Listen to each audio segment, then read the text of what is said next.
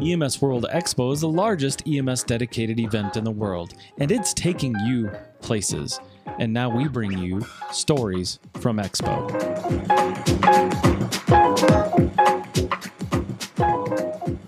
Hello, everybody, and welcome to the EMS Garage and the EMS World Podcast, stories from EMS Expo 2019 from New Orleans. I'm Chris Montera, and I'm joined today by Craig Conley, and you're with NIST. What is NIST? Oh, that's a great question.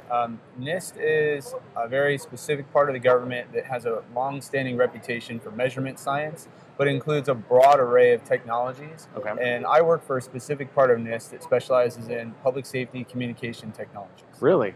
And so you're in Colorado, which is cool. Are you up in Boulder near the... We are, yeah. Where the big thing is up near CU? We have a beautiful campus. It's been there since about the 50s. Right. They created that campus specifically to test radio technology after World War II. Back then, Boulder was a little sparser populated than it is now.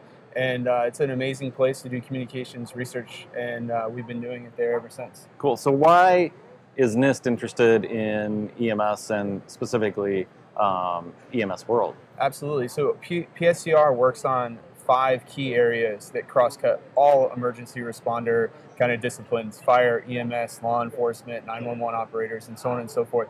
And we're here at EMS World recruiting companies and EMS professionals from around the country to participate in an open innovation program that we currently have running. So open innovation program to do what? So the open innovation programs that we run specifically design prototype technologies for emergency responders to use in the field, technologies that help make their jobs safer, more effective, more efficient. We're running a program right now called the Tech to Protect Challenge that has 10 specific technology challenges that were created by first responders, recommended to us, refined and positioned so that we could get the best response possible. And we have 2 or 3 that are specific interest to EMS professionals. Okay, so let's say I'm interested, I'm watching this or whatever, and I want to fill it out. You said the deadline's soon. Absolutely, yeah. So tell us about the deadline, how to enter, what somebody would need to do to take part. That sounds great. So our main series of events right now are going on all over the country. They're coming up on November 1st through the 3rd. There's events in LA, San Francisco, Seattle, New York, Miami, and Pittsburgh. And done in Denver. You're right down the road. Well, we did one in Denver earlier in September. There's 10 events total, and they're sort of like track meets. At each one of those locations, we'll be competing all 10 technical contests and soliciting ideas and creative feedback. There's multiple ways that an EMS professional can participate. The first way is as a public safety advisor, showing up to one of those events and helping someone who's an entrepreneur or a software developer create an interesting prototype that fits the use cases that they encounter every day on their job.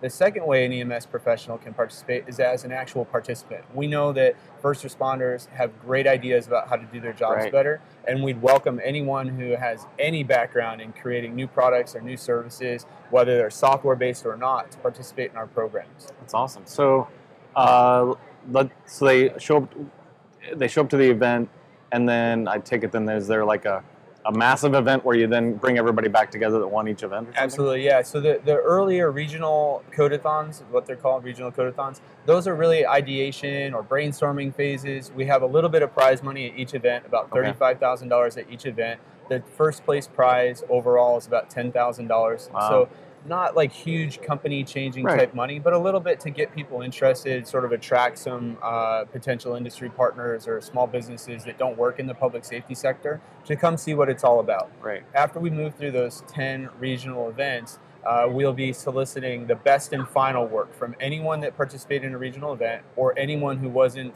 located close enough to show up to one of the events can submit all of their work online by November 15th. Wow. On November 15th, we'll go through all of the online entries that come in from the national audience. We'll sort through all of them and pick the best of the best to invite to a national awards event in May of 2020.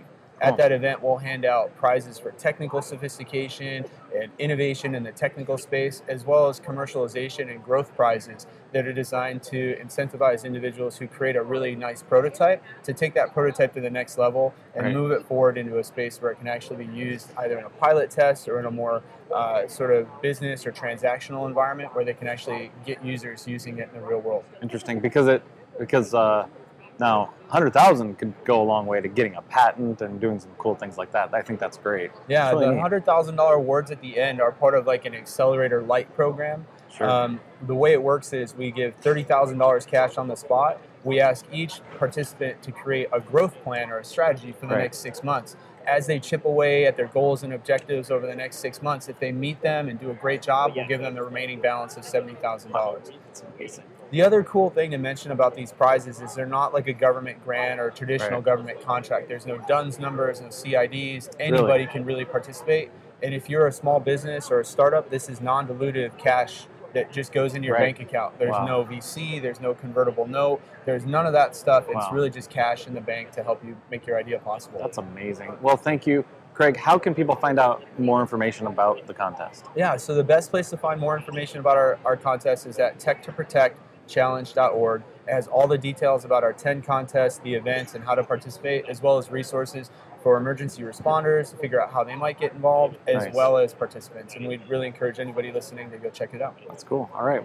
Well, thank you. And then is there a way to, now, if they're entering the contest, can they email you directly, or can they email questions, or how do they find out, like, I have this great idea, but is it even worth it? The best way to kind of engage whether it's a good fit or not a good fit is to look through all the use cases and all the information on the website. We've tried to do our best with interviewing emergency responders, talking about the scenario that the technology is like applicable for, discussing how they might use it, what sort of restrictions or limitations they have on the use of technology, as well as provided a really specific list of resources, data sets that we've found that can be used to develop on.